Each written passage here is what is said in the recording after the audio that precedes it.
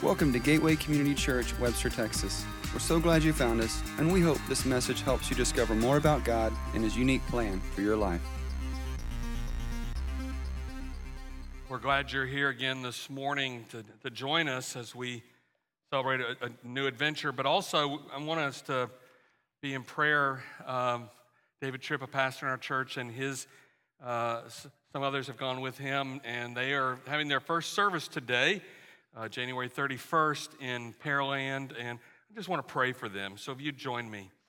Father God, we thank you for David and One Living Church and all those who have partnered in that endeavor to reach and bring more into the kingdom of God. We pray your blessings on them, your encouragement, your strength that they need, that they may go forth and truly be a shining light in that community and beyond. We lift them up now to you in the name of Jesus. Amen. Well, just as David and his church are stepping out in faith, so are we. Welcome to Daring Faith. We're doing this through resources provided by Rick Warren and Saddleback Church. And here's something I think you need to be aware of. Everything God does in our lives, everything of eternal or great significance, He does by grace through faith. And so we have to dare to live by faith if we're going to experience that. The Bible says this in lots of ways. Hebrews 11, without faith, it is impossible to please God. Romans 14, anything that is not based on faith is sin. And Jesus himself said, according to your faith will it be done to you. In other words, we get to choose if we get to work with God and allow Him to work in us and through us to bless us and others. The more we live by faith, the more He works in and through us. And that's where His blessings lie, not in just waiting for stuff to happen, but being used by Him for the sake of the kingdom of God, to be an instrument of His in the world around us, where His blessings always work according to His will, His timing, His way. So there are a couple of reasons we're doing this Daring Faith campaign. One of them very simply is for us to grow spiritually, to gain spiritual maturity, to move toward whom God created us to be, not to simply be content with where we are. Because it's, you look at a child, and if a child stops growing, you start asking yourself the question, is there something here that we need to get checked out? Because growth is the normal order of things. And it's true of our spiritual journeys. We're going to be spending the next 6 weeks stretching our faith, and that's how it grows, it's being stretched. All of us start out as spiritual babes as we come to faith in Jesus Christ, but God doesn't want us to stay there. He wants by faith for us to grow and grow stronger. Think about it. A muscle doesn't get strong by sitting there. If you never exercise that muscle, it in fact atrophies. It loses its strength. It becomes less capable. It is only as you work it that it grows and strengthens and develops, that it's able to do more than what it would have otherwise done. And this journey that we're on requires you and me to do some work. We don't just grow spiritually because we think it's a great idea and so I'm going to sit back and let it just happen to me. We have to work at it. And it's not dependent on a preacher. I can't do it for you. I can't help you yourself grow your faith. I can point to things to do. But if you're dependent on me, you're dependent. And that's not how any of us grow. And so we want to help you put some weight on your spiritual muscle to be challenged. The Bible says in James 1, the testing of your faith develops perseverance. Perseverance must finish its work so that you may be mature and complete, not lacking anything. So I want you to be ready for anything in this journey, to grow, to be strong in faith and character. And that only comes as you and I develop our spiritual muscles, our faith muscles. We help them grow. And then the second thing is we want to grow, strengthen our relational unity, about coming together on a journey together. This is something we're doing as a church family together. In Acts 4, it says all the believers were united in heart and mind. And they felt that what they owned was not their own, so they shared everything they had. There was no need no needy people among them, because those who owned land or houses would sell them and bring the money to the apostles to give to those in need. As we grow, not just so that we can say we're more mature, because that starts to sound a little bit self-serving, but so we can live and share the love of Christ, so that we become more and more like him. It becomes something that more and more flows out of us because it's more and more a part of us. And therefore, we can make a bigger difference in living the purpose that God created you and me for. As we invest our time, our talent, our treasure to grow, as we do this together, we grow closer as a journey together to strengthen our unity as God's church. So with this in mind, here's what you can expect these next 6 weeks. Expect to see some miracles. And I'm serious. When people trust God more, when people take risks for the work of the kingdom, when people dream great dreams, God does amazing things.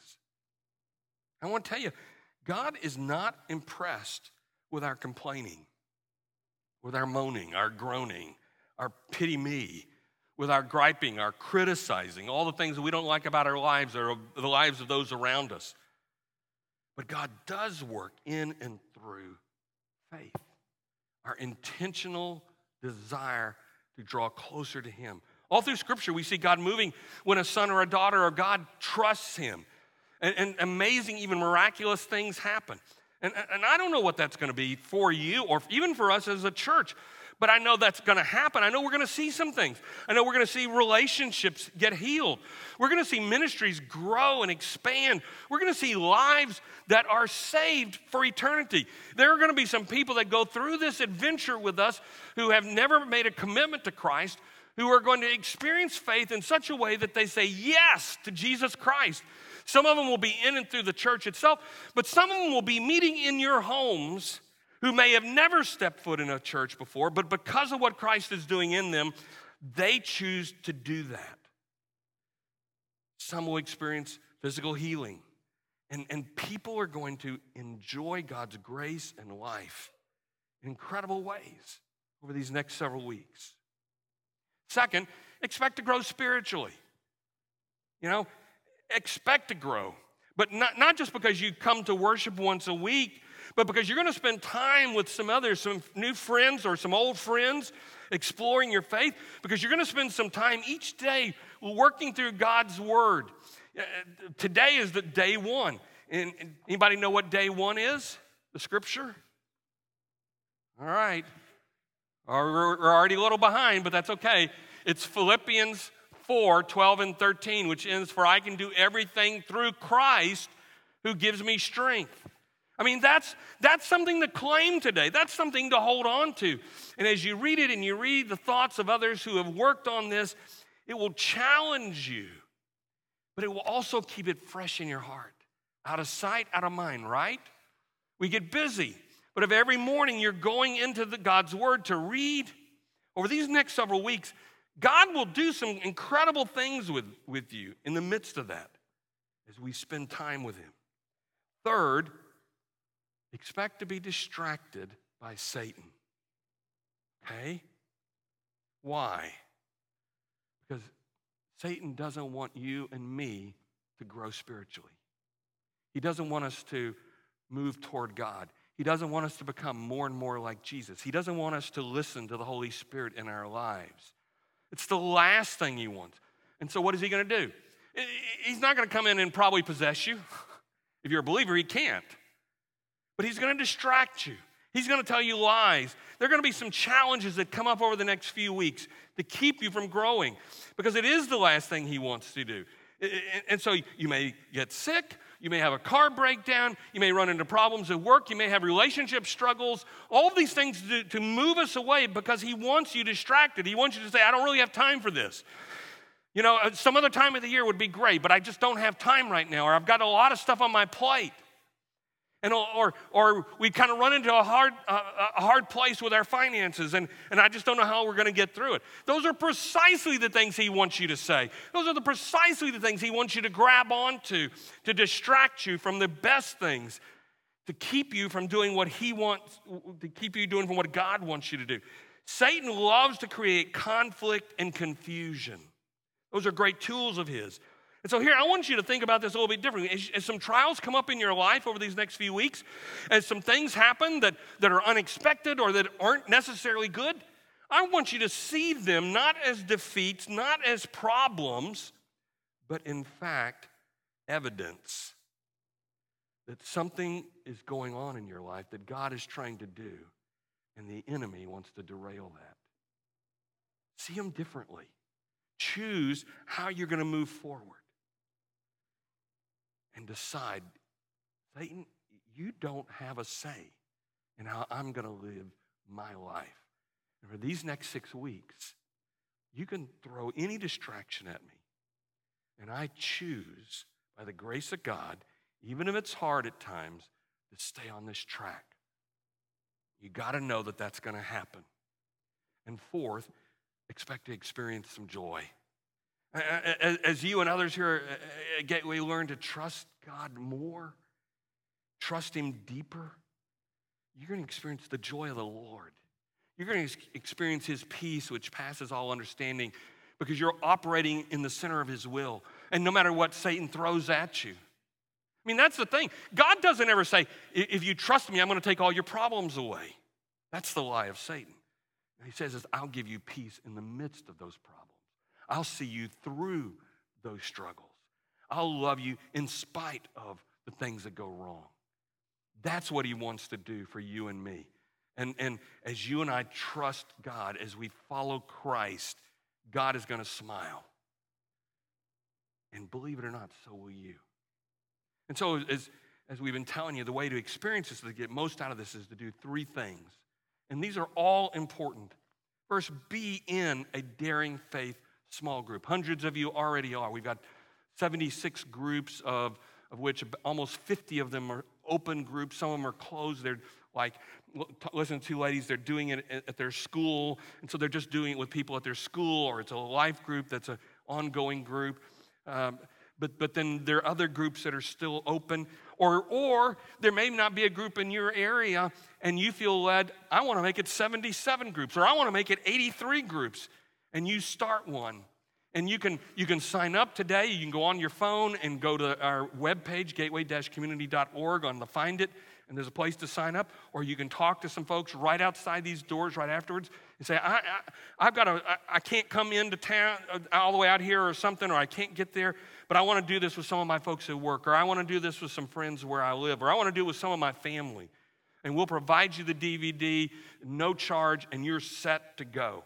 So be in a daring faith small group. And if you haven't signed up today. This is the beginning today. The first groups start meeting today, and they'll be meeting all through this week, so you're not too late. Second, I want to encourage you to listen to all 6 Sunday messages each week. Now, here's the thing. I'm not telling you this because I think like I'm somehow a great preacher. Because honestly, I don't even know why I'm up here sometimes. I mean, you know, in spite of all that, God is at work. But here's what I do know, is that every Sunday when we gather, it's not about Randy or whomever's standing up here. It's about God. And when any of us try to submit ourselves to God, the Holy Spirit works. And he speaks in and through us to you in ways that you may not hear. And so that I hear after Sunday somebody say, how did you know what was going on in my life? That was just what I needed to hear. You know what? I mean, I'm a nice guy, but honestly, I don't know that much. But God does. God knows exactly what's going on in your life. And he can use even me to speak into you if you give him that chance. If for some reason you can't be here, our Facebook page on the Mondays, we will have the service there, and you can go and watch it. But I want to encourage you, because I believe the Spirit is going to work through this time and these times together. And then finally, to read the daily inspirations in this journal. They're short. They're one page and a place to just write some thoughts. And it's something that every one of us can do, 3 minutes a day maybe, 5 minutes a day. Or you may even reflect on it and find that 30 minutes later, you're still thinking about what God is saying to you. And that's perfect, that's beautiful, whatever it is. And we mentioned before, $10, if this is a strain, some of you have given us extra, you've paid extra for yours, and you said, help those who can't. And so I want to tell you, finances should not be a reason. Nobody has to know. You just walk up and you say, you give them what you got. If it's 50 cents, if it's a quarter, if it's $4, no sweat. We will take it gratefully, and you'll walk out with this. And that's the thing. We want you to have the materials here to use.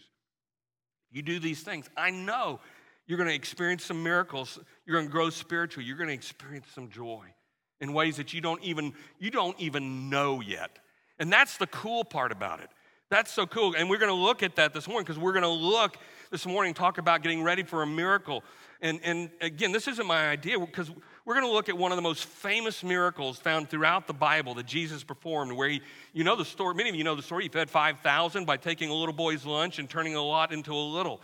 And there's some incredible principles here that you and I need to recognize to know how to trust God. Why? Because you and I can't always foresee how God is going to work. And that's the beauty of this. It doesn't mean that I'm going to get I'm guaranteed to get the miracle I want. Like, God, I have this particular miracle, and this is what, if you do this, I know. Now, God may say, heck with that. You're asking too little. You're asking for something for maybe just today. His miracles are for eternity. And he can work through us to bring the results, not that I want, but that he wants. I mean, parents, we know that sometimes our kids say, give me this, or I want that. And we know that they really think it's what they want. But if you gave it to them, it might satisfy them for a moment. But there's some other things you know that if you gave it to them, it would bless them for a long time. And those are the kinds of things that God wants to give to you and to me, to bless us for the long haul. And that's part of what it means to have daring faith, to believe that God, who created us, each one of us, who sent his son to die on the cross for the forgiveness of our sins, who gives us the gift of his Holy Spirit to come and live in us when we trust him, he knows what is best. He has a plan for your life and mine. He knows what will get you through what you're in the middle of right now. Does it mean he's going to get you out of it? He's going to take away all the pain? Maybe not. Maybe not. But maybe it's because he has something even better by taking you through the pain to get you where you need to be. God can take a little in our life and turn it into a lot. But we need to realize that Jesus never did miracles to show off. Hey, look at me, guys. I can turn water into wine. Isn't that cool? No. He did them to teach, to reveal a spiritual truth, to reveal more about the kingdom of God. And one of the things Jesus shows us here is how to prepare for miracles in our lives where God turns a little into a lot. And so this miracle we're looking at this morning is so important that it is, in fact, the only miracle that shows up in all four of the Gospels, Matthew, Mark, Luke, and John. Some of them appear in only one or two or three. This is the only one that shows up in all four. In it, we find Jesus has just crossed the Sea of Galilee. He's kind of gone to a desolate area on this ocean, this large lake. It's about 7 miles north to south, about 3 miles across. He gets out, and there's a large crowd that's kind of been following him on the bank, seeing where he's going. And they follow him. And the scripture tells us it's about 5,000 people. Now, just imagine speaking to 5,000 people with no PA, no screens, all that kind of stuff. It's amazing. But they're there. They're coming. And he teaches them all day. And at the end of the day, the people are hungry and they're a long way from home and they don't have much or any food. The disciples recognize this. And so they kind of pull Jesus aside, maybe at a little potty break or something like that. And they tell him, it's getting late, Jesus. And we're getting hungry and they're getting hungry. So shouldn't you just send them on their way? But look what Jesus does. He throws it back in their face. He tells them, you feed them. He puts it back on them. And of course, the disciples kind of start back. But what? What? You want 5,000? How in the world? I mean, it's like one of the craziest things they've ever heard from one of the craziest people they've ever met. And they see no way. But Jesus shows us 3 steps to preparing for a miracle. The first one is to admit that I have an unsolvable problem. Now, let me be blunt. Not every problem you have is unsolvable. In fact, some of your problems you could solve if you just worked at it a little bit. I mean, you don't need a miracle to fix everything in your life. And if it's solvable, you and I need to go ahead and do it. God calls us to use the gifts we have, the abilities we have. Maybe it's managing your money or your weight or your time better. And you can do those with God's help, but it's not something that necessarily maybe requires a miracle, at least for most of us. The first step in preparing for a miracle is admitting that there's something going on here that I don't see how to solve. In Mark 6, it begins verse 34. It says, when Jesus saw a large crowd, he had compassion on them. So he began teaching them many things. By this time, it was late in the day, so his disciples came to him. This is a remote place, they said, and it's already very late. Send the people away so they can go to the surrounding countryside and villages and buy themselves something to eat. But Jesus answered, you give them something to eat. And they said to him, man, that would take 8 months of a man's wages. And right here, we already see kind of like 3 typical responses that you and I put out there when we face an unsolvable problem. The first is we procrastinate. You know, when a problem seems big, we don't know how to deal with it, we just put it off. We hem, we haw, we delay, we think it's just going to go away if we just duck and cover and act like everything's okay. I mean, here the disciples are, verse 35, by this time it says it was getting late. They had seen this was coming. They knew that people didn't have a lot of stuff with them. They were procrastinating, and yet they didn't do any preparation. And procrastination always makes problems worse, both biblically and in our lives. I mean, if you're diagnosed with a cancer, you don't say, well, you know what? I'm just going to wait 6 weeks. No, I'm going to get an appointment with my doctor tomorrow. I'm going to do this immediately. Procrastination has never solved the problem. It's only made it worse. And the question is, what problem maybe are you facing right now that you're procrastinating over? Because you don't see an answer. Is it in your marriage? Is it in your workplace? Is it with your body? Is it with your finances? Second, we blame others. We pass the buck. It's not really my problem. It's his problem. It's her issue. It's their fault. Remember, Rick Warren says this, and it stuck with me. How do you spell blame? Be lame. Be lame. Every time we blame, we are being lame. Verse 36, the disciples tell Jesus, send them away. They didn't invite him there. They didn't promise him any food. So send them away, out of sight, out of mind. It's their fault. And finally, number 3, we worry. We stew. We get anxious. We fret. We chew on our nails. You know, all those things. I mean, they said, Jesus, man, it would take a person's 8 months' worth of wages to feed all these folks. Who's got that kind of money? You know, it's not like they could pull out a MasterCard and go right down the street to McDonald's. Imagine trying for them to try to figure out how to feed all these folks, trying to figure out all the money, all the logistics, all the cleanup, all the worry. But what Jesus says to him in verse 37 is, you give them something to eat. He puts it back on them. And I'm sure they're going into hysterics. You gotta be kidding me. We didn't invite him over here. You know, we're procrastinating, we're blaming, we're worrying. What's the problem?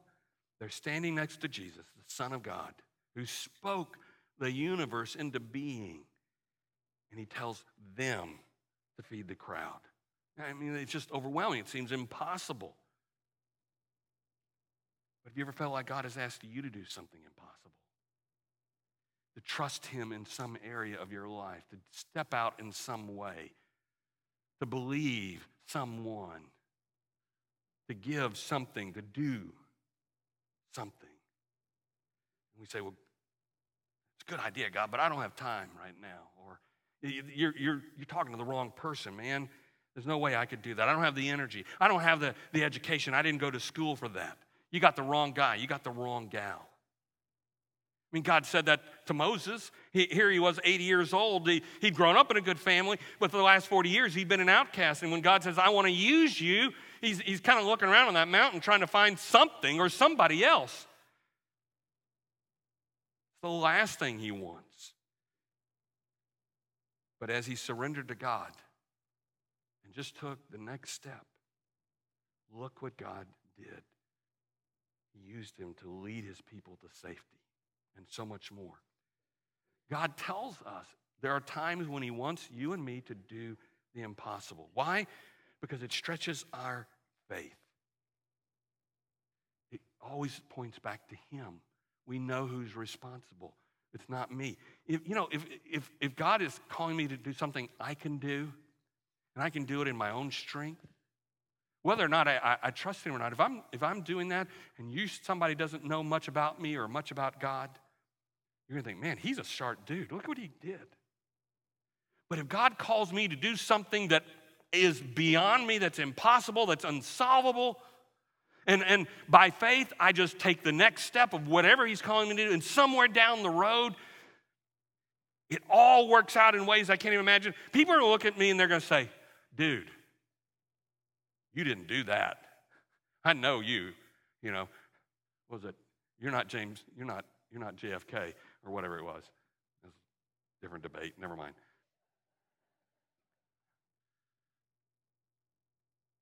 But you know what I'm saying? When you see something that you know somebody couldn't do, then you start paying attention.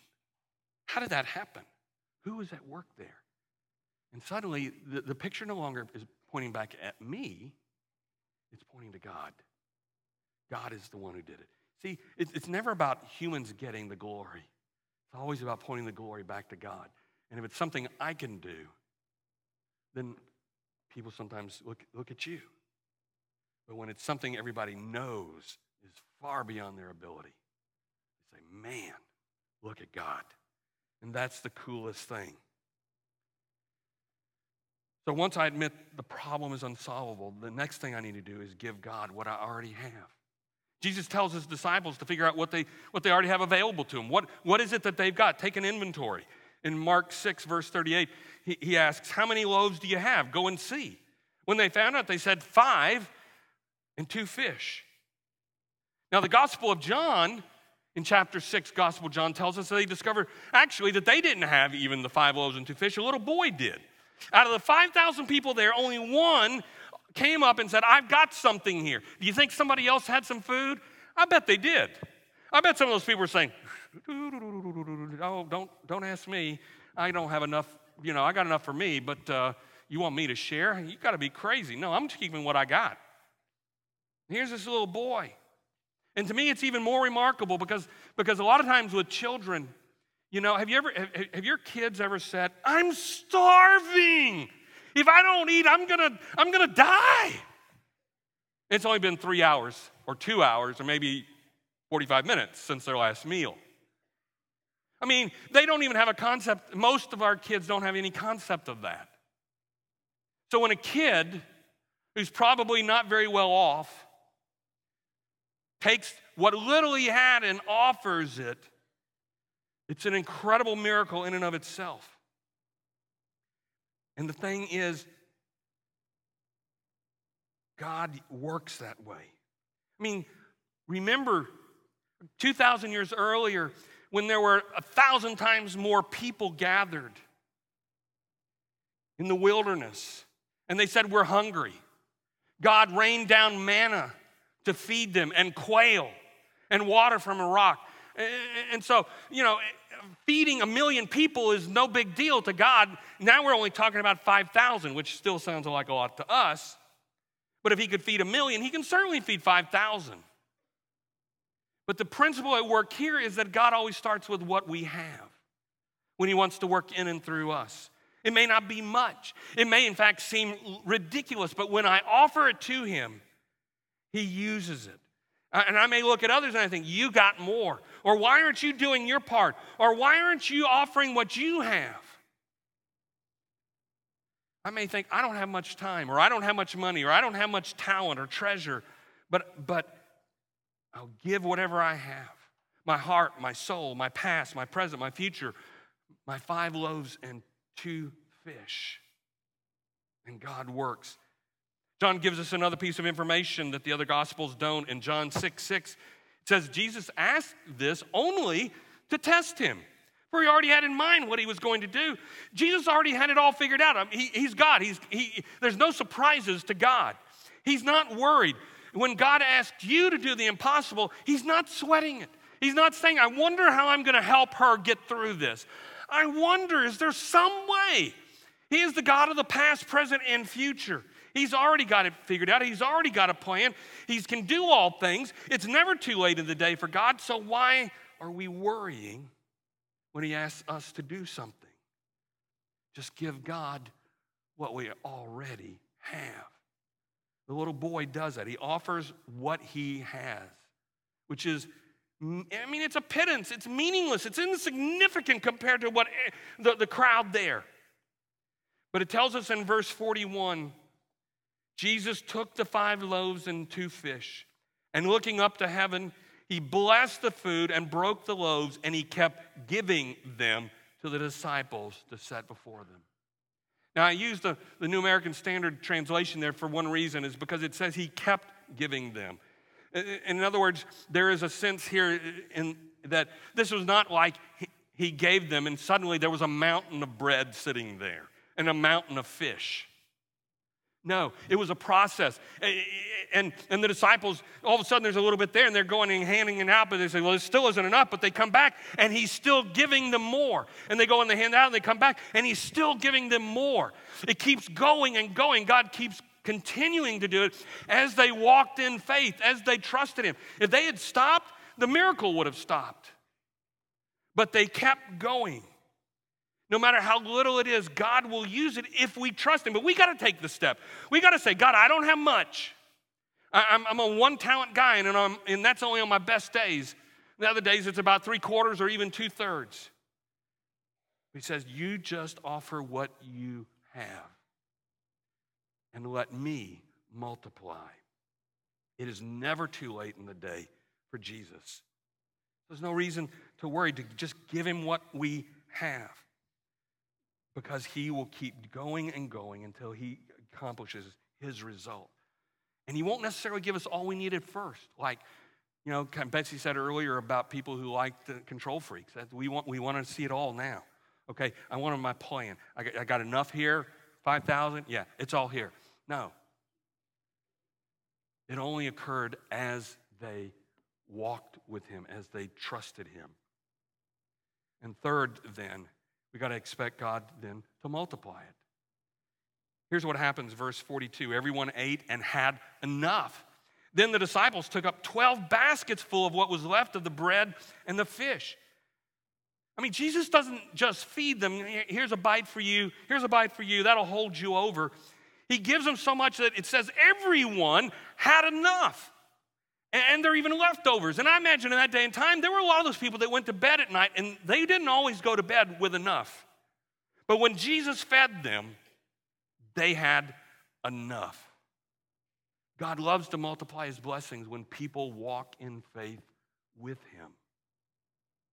When I felt called to ministry, I worked in engineering field, and I felt I was called to give that up and a full-time salary and go to seminary. And the seminary was essentially a 4-year master's level program at a university here in this state. And the best I could do job-wise was get a part-time job in a church because I was going to school full-time. And I hadn't saved up a lot of money, but I had made a decision I was going to trust God with what I had, and I was going to tithe it. And so I didn't have a plan. I didn't step in the first day and say, okay, I got enough money saved up or figured out how I'm going to get through these next 4 years. And then, lo and behold, I start on the journey and I meet my wife, Susan, and she's going to go to seminary too. We get married after the end of the first year, and so now it's both of us going to seminary. And we started on that journey. And I did not have answers. I said, God, if you're calling me into this, I'm just going to follow. I'm going to trust you where you take me. And here's the thing. At the end of 4 years, I'd gotten a few scholarships. I'd gotten some grants. I'd gotten a couple of people help us along the way. And I wasn't planning it. I wasn't thinking it all through. But at the end of the 4 years, we graduated from seminary with no debt. And in fact, God was so gracious that he knew I was going to like Macintosh computers. He allowed me to even have some money to buy a Mac SC, the very first one. There you go. I mean, to tell you, I was in tall cotton. It had 8 megabytes of RAM. And 20 megabytes of storage. I know some of you are jealous. What in the world, Randy, could you ever do with all that storage? And that beautiful 11-inch black and white screen. Oh, my goodness. See, that wasn't a part of my plan. I didn't see that coming. I just walked, and I got through to the end, and I got that, and I got my wife, which was the best part of the deal. And I graduated with no debt. God loves to do miracles through people, particularly ordinary people, if we just trust him. Rick Warren said this, and it's a great quote. He said, what we wait for God to do for us, God is waiting to do through us. And I love that because a lot of times we think these miracles are all about me and he's going to help me. He got me through all of that with no debt, not because it was great for me not to have debt, but so that I didn't have to be distracted with debt as I served him. The reality is the best, most amazing miracles God is going to do are not going to be in you, but what he will do through you for the sake of his kingdom with other people. We often think, I need a miracle. I need a miracle. No, God needs to do a miracle through you. And that's the cool part about walking with him. God's not going to give you a miracle to satisfy a selfish need or a desire of your own, but he very well might to advance the gospel and proclaim the good news of Jesus Christ. And in these next 6 weeks of daring faith, I believe God wants to turn on a miracle machine because he wants us to live by faith. He wants us to trust him more. He wants us to walk in faith. He wants us to take some uncomfortable steps. He wants to some of us step out of comfort zones that we have held at arm's length for a long time. But please understand, he doesn't simply want to do a miracle for you. He wants to do miracles through you. That little boy was the most unlikely hero. If you would have walked up that morning and said, God's going to do a miracle today, pick out who do you think he's going to use? You would not have chosen a little boy. You would have chosen somebody fine and upstanding, or even one of the disciples. God chose a little boy. And I guarantee you, when you and I trust him and offer what we have, even if it seems like it's nothing, even if it seems like somebody else has so much more, when you offer what you have, that's when God can go to work. And that's what Jesus takes it and breaks it and blesses it and multiplies it further than you can even think or imagine. That's what God wants to do in our lives, in your life. And this is such a great miracle story for us today because our world, our communities, our schools, our neighborhoods, our families are spiritually hungry. People are starving for spiritual truth, and they're chasing it everywhere. They're chasing after all kinds of things that promise them fulfillment. But God has said to Gateway, hey, you feed them. You feed them. He didn't pull me aside and stand me over here and say, just you, and let them stand behind you. He's saying to each one of us, you feed them. He's asking each one of us to do the impossible, to step out beyond where we've been. And because of your faith and the faith of many of those around you, of many who have what seems like nothing more than a little lunch, God has done amazing things here through this church and through you already. Thousands have been baptized through this church. Thousands have been freed from hurts, habits, and hang-ups who have experienced freedom and hope and peace. Many of you have stepped out in faith and trusted God to do the impossible. But there are a lot of us in this room who have held back, who've said, yeah, but I don't have what they have. I'm not as smart, or I didn't grow up in the church, or I don't have as much to give. Remember what Satan wants to do? He wants to distract you. He wants you to buy into things that aren't true. But if you decide to trust God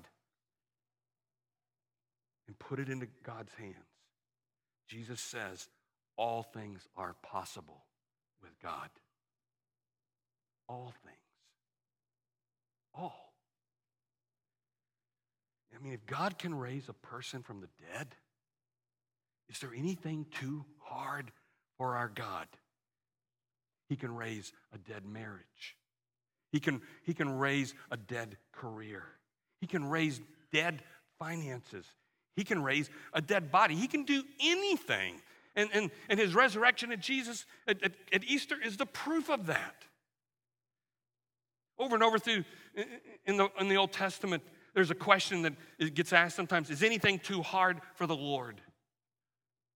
And story after story, chapter after chapter, book after book, keeps saying no.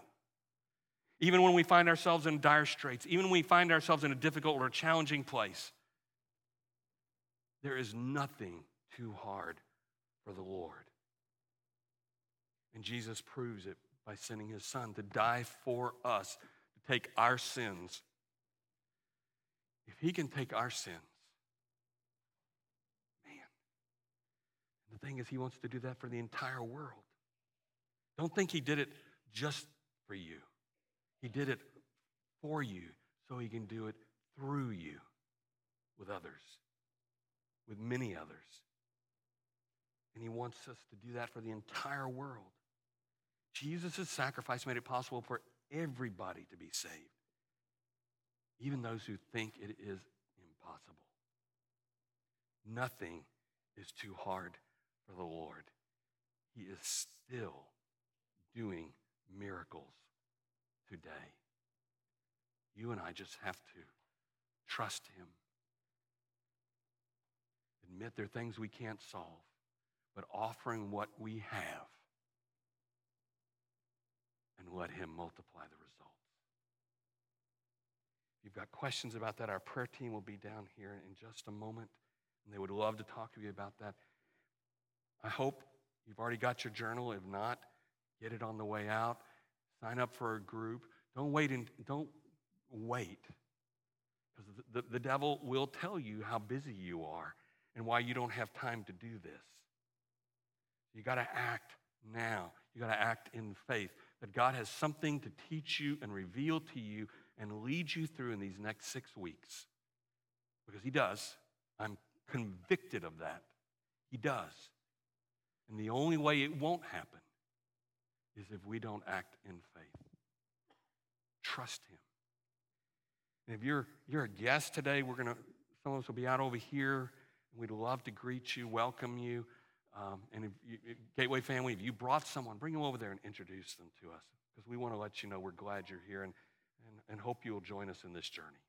Let's pray. Heavenly Father, thank you that your faith is sufficient for everything you lay before us, including the things that we don't see how. And Father, I know that sometimes you don't lead us through it the way we expect. And many times you don't lead us around it or take it out of our lives. You take us through it. And it is hard, and it does hurt, and it is painful, and it is a struggle. But you grow us in that, Father. Sometimes that's the only way you'll grow us. It's the only way we'll sit still long enough to let you work in our lives. Whatever it takes, Father, grow us as individuals, grow us as a church. Lead us as a church to live boldly by faith so that we may do even greater things for your community, for your world, that you may use us, that you may do miracles through us for the world around us. We pray for that, Father. We ask that you will use us for miracles over these next several weeks because we want to live by faith. We pray this in Jesus' name. Amen. God bless you. Go in faith. To learn more about us, visit www.gateway-community.org. Welcome to your journey.